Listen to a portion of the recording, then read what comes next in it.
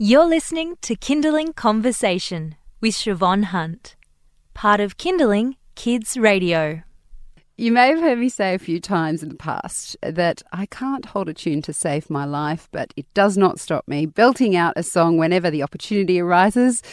Of course, that happens at work because this is a children's radio station. There's lots of classics I like to sing, but also I sing with my children. I was just singing with my son while he was on the toilet last night.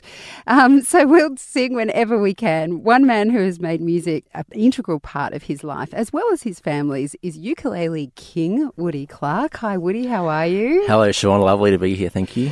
I've just called you the ukulele king. Of course, you're a musician. You can do lots of different things, but let's focus on the ukulele for the moment. Yep. How long have you been playing? Well, I stumbled across it by accident. I was actually recording my debut album and I needed something bright and friendly for the kids and for that vibe. And I was in a cafe and this lady said, "Oh, you can have that little 3-string ukulele." And I thought, well, I might sort of record with that. And so I had to restring it. And then I worked out the chords and I was like, wow, this works really well. So probably only about 5 years, but I certainly love it. But you've got a history in music and a family history, which sounds so interesting. Tell me about what your childhood was like. Yes. Well, I grew up with my parents playing music, particularly my dad, who's I suppose a folk singer-songwriter that sort of came out of the post-Dylan era, if you know what I mean. Yeah, and I was named after Woody Guthrie, an American icon. I have to jump in now and say that my son was named after Arlo Guthrie. Well, there you go. So there's a connection. Yeah, so, my dad, we used to pack up the Kombi van back in the 70s and 80s and we'd do a 6-week tour around Aboriginal communities or festivals, that kind of thing. And, yeah, it was really informative. Really kind of gave me a sense of perspective and different cultures and a sense of adventure, I think. Because, of course, you've continued that tradition with your own children now. Was it a natural thing to involve them in your performances, or how did you go about it? Yeah. No, it certainly was. So I suppose that step for me was that in my upbringing, music was normalised. So playing an instrument and being exposed to it was just normal. And so if I think back to my schooling, my teacher, he played the guitar a lot and all the kids remembered that. But for me, actually, I can't remember it because it was just part of my everyday life. So basically for me, just having that exposure just meant that it was normal, and obviously wanted to bring that into my kids' life. So then it was like, how do you do that? Yeah, I mean, that's the thing, isn't it? Because when you're a parent, yeah, you just know things and then you've got to translate them so that your children, because they don't know it. How old were your kids when they started being interested in music or picking up an instrument and learning something? Well, my youngest daughter, I've got 3 kids, I should say. The older 2 are now 15, they're twins, and that's part of the reason I'm up here in Sydney is that they're playing soccer for Victoria. A boy and a girl in different teams. That's brilliant. My other life has been a soccer coach. I coached them for 5 years, which has been a lot of fun. Wow. You must have done well if they're representing Victoria. I still play just. Yeah. But we're not here to talk about that because if we were, it'd be quite depressing. Yeah, especially when you chase 20-year-olds around when you get a bit older. It's not easy. But we're here to talk about music, which is my other love. And yeah, so for me, with my kids, I just wanted to expose them to it and to What did the twins play? I mean, yeah, it's interesting that they've obviously got such a passion for sport, but they must love music as well. Yeah. I've seen some of your performances, and does one of your girls play the violin? Yeah, so they have a strong string and music program at their school, so that stuff, the technical sort of side of it was brought in by that. And my background is sort of guitar, ukulele, singer-songwriter, kind of folky kind of stuff. So I wanted to have them with the sort of spontaneous storytelling, playing chords, singing along, that kind of stuff. So they probably had a really good balance of kind of technical practice as well as spontaneity. You're listening to Kindling Conversation. I'm speaking to Woody Clark from Woody's World, and he's basically a musician who performs for children, but he's involved his own family in this performance. He was a child performer with his own father and travelling around Australia, and we're just talking about what it's like to bring your children up in, I guess, a musical world. Woody, I'm always curious because when I sing with my children, I do feel for the people who live in the apartments around us because I know music travels. But then I don't kind of care at the same time. Do you guys sing a lot at home? Do you make music at home? Is that sort of part of just the way you live? Yeah, I've really tried to bring it into the household. So, for example, I sort of deliberately leave a ukulele and a guitar on the couch. And so you might sort of sit down, have a cup of tea or whatever you're doing, and I've suddenly started playing the guitar. So making it accessible is really important.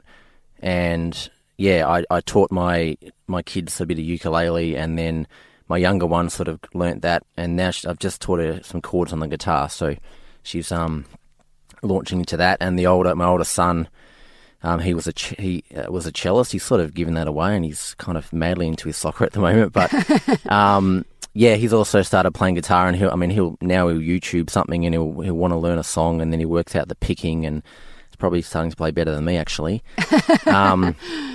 And then singing, yeah, I think it's just my partner, she's basically tone deaf, and we've had the opposite upbringing. I'm a sort of bush country boy from the Adelaide Hills in a way, and she grew up in sort of Brighton, down near the Bay of Melbourne, and she didn't have music in her life. So her parents used to put on Elvis or whatever it was back in the day, but I had my dad doing that for me and playing music. So yeah, it's really easy.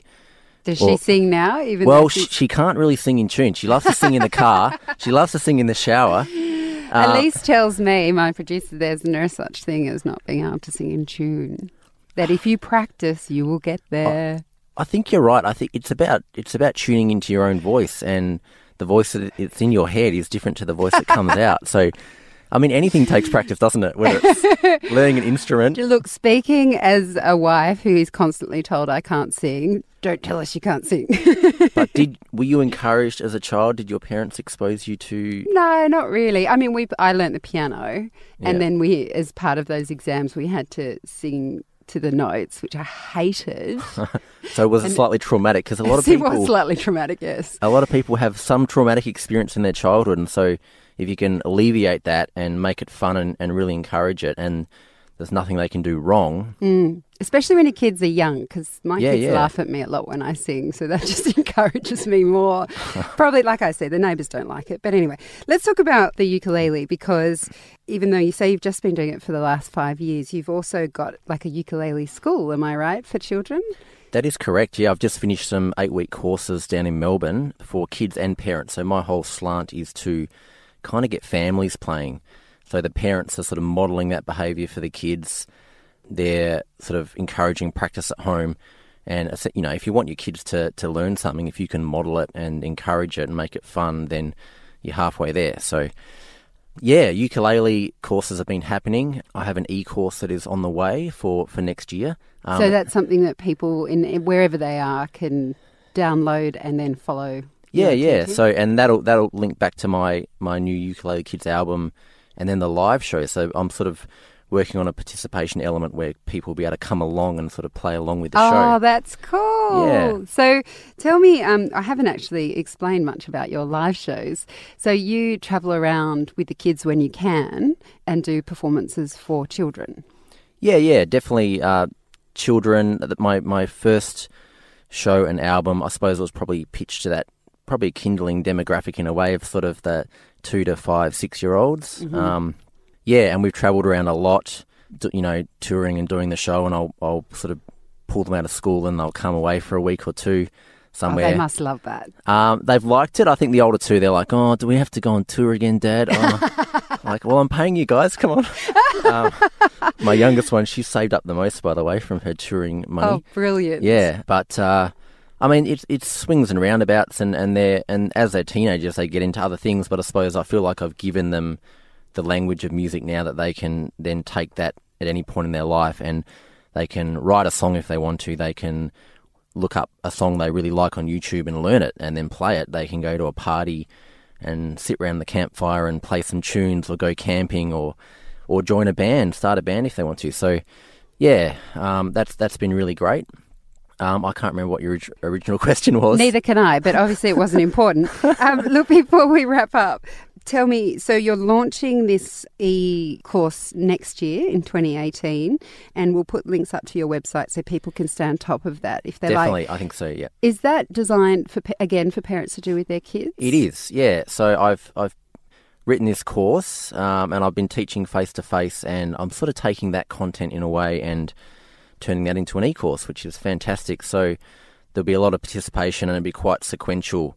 And then also, I really want to make it fun and engaging. So you might have seen I perform with a puppet that we crowdfunded for, that was made by the original Hoot the Owl, who is also a puppet smith, a puppeteer, and he's not the puppeteer, but the puppet itself is a cat called Hercules. Yep. And the backstory is that my dad wrote that song, and it was my favourite song as a kid. Oh, brilliant. Hercules the alley cat. And so we travel around, and it's kind of a multi-art form show, I suppose, where you've got your original music and your story, and there's puppetry and mime and all that stuff in it. And eventually people will be able to come along to this show and play along with you. Yeah, so I'm in the process of writing a new show and finishing recording the album. So I've written some songs. It's tricky, but I've tried to keep them really fun and just generally inspiring and entertaining songs, but then bring in some really simple chords, like one-finger chords on the ukulele that you can change through and learn in a 45-minute or 2-hour lesson. Oh, wow. And so the idea is that if you participate in the e-course, you should be able to come along and play along in the live show. We might even get you up on stage. That sounds brilliant. And of course, what age is that suitable for the ukulele? Well, that's a little, I think a little bit older. Like I've taught young kids sort of under 5, and it's difficult for their hands to get around the fretboard there and play some chords. So I suppose over 6, like school age, I think is really good. Mm-hmm. And any teachers out there, it's a great instrument to initiate a school music program with. I've got 20 ukuleles, and I go around as a mobile ukulele school. But teachers can certainly do that, and it can be the basis to learn other instruments. A great instrument to learn on. I recommend sort of for 5-6-year-olds to start with that. And affordable, and sound way better than a recorder. Yeah. Yes. Woody, thank you so much for coming in and having a chat with us. Oh, thank you so much. That's Woody Clark from Woody's World. And to check out all of Woody's musical projects and his touring, you can head to our website where we'll put up links to more information. It's kindling.com.au. You've been listening to a Kindling Conversation podcast. We'd like to reach as many parents as possible, and you can help us by giving us a review wherever you downloaded this episode. It means that more people can find us. I'm Siobhan Hunt. See you next time.